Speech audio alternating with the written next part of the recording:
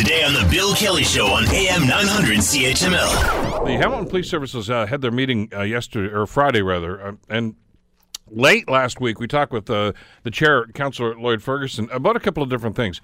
One of them was about the statistics that came out that said the use of carding and street checks has decreased dramatically to almost zero. I think there were 6 or something like that last year, as opposed to 4,800 of them back in 2012. And Councillor Ferguson and many others in the community are saying, well, if we're not doing those anymore, are we less safe as a result of this? Well, it did come up at the Police Services Board meeting. The other issue that came up was filling the position of chief and some of the discussion about exactly how that would work in some of the duties. So to get some clarity on that, we want to bring Councillor Ferguson back onto the program. Councillor Lloyd Ferguson, of course, from Ancaster, and also the chair of the Hamilton Police Services Board. Lloyd, thank you for the time. It's great to have you with us today. Glad to be on, Bill. Thank you. Let's talk about the staffing issue first of all, because with, of course, Ken Wetherill, the deputy chief, leaving and going up to Barrie, retiring from the Hamilton force and going up to Barrie to take the same position up there, you had a gap there. Now, you had talked some months ago about the possibility of making that an administrative position as opposed to a police position. How did you guys now? You've come up with some solution. I guess you don't have names for this yet, but what have you decided to do? Okay. First of all, there was a subcommittee put together by the board of 3 members of the board, of which I was one. So was Madeline Levy, the vice chair, and so was Don.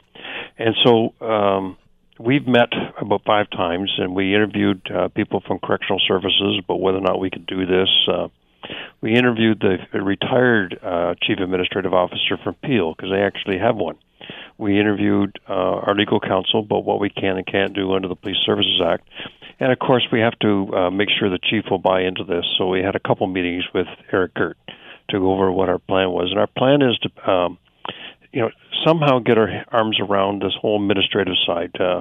Should a sworn officer who spends his entire career focusing on public safety, as they should, is he's seasoned enough to have, for example, the financial people report to him because they don't read balance sheets and income statements and review auditor statements and prepare budgets while they're on the street. And so should those type of tasks be done with a chief administrative officer and other tasks like HR, IT, and running the many facilities that we have? Should that not be an administrator rather than a sworn officer? So after a lot of discussion, we took a recommendation of the board on Friday, which was unanimously supported. And we're going to go ahead and recruit now a second deputy. We're going to keep that position.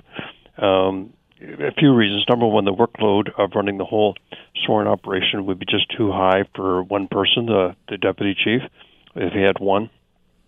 Second of all, when people get up over 30 years of experience in policing, which is the case when you get to chiefs and deputy chiefs, they get a significant number of holidays, and we got to make sure we got a strong enough command to make sure that things are fine while either the chief or one of the deputies are off on vacation or leave or off on professional development. And thirdly, we like to promote from within. It's probably appropriate to have 2 people to choose from within rather than just one.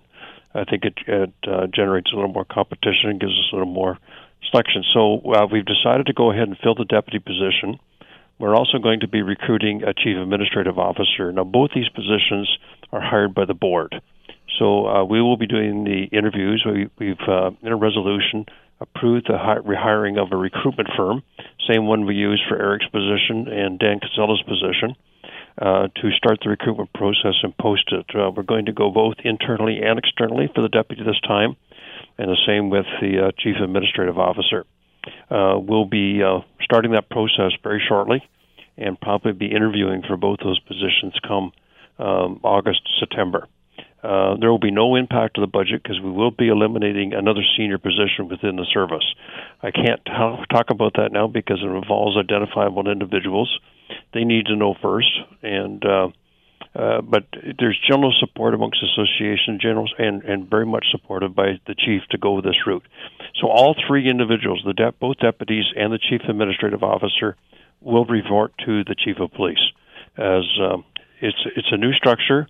And something that puts a focus on, and generally anybody who's a civilian employee will now report to the chief administrative officer, and he'll also make sure that they're being protected and their voices are heard right up to the board through his position within the organization. Want to hear more? Download the podcast on iTunes or Google Play and listen to The Bill Kelly Show weekdays from 9 to noon on AM 900 CHML.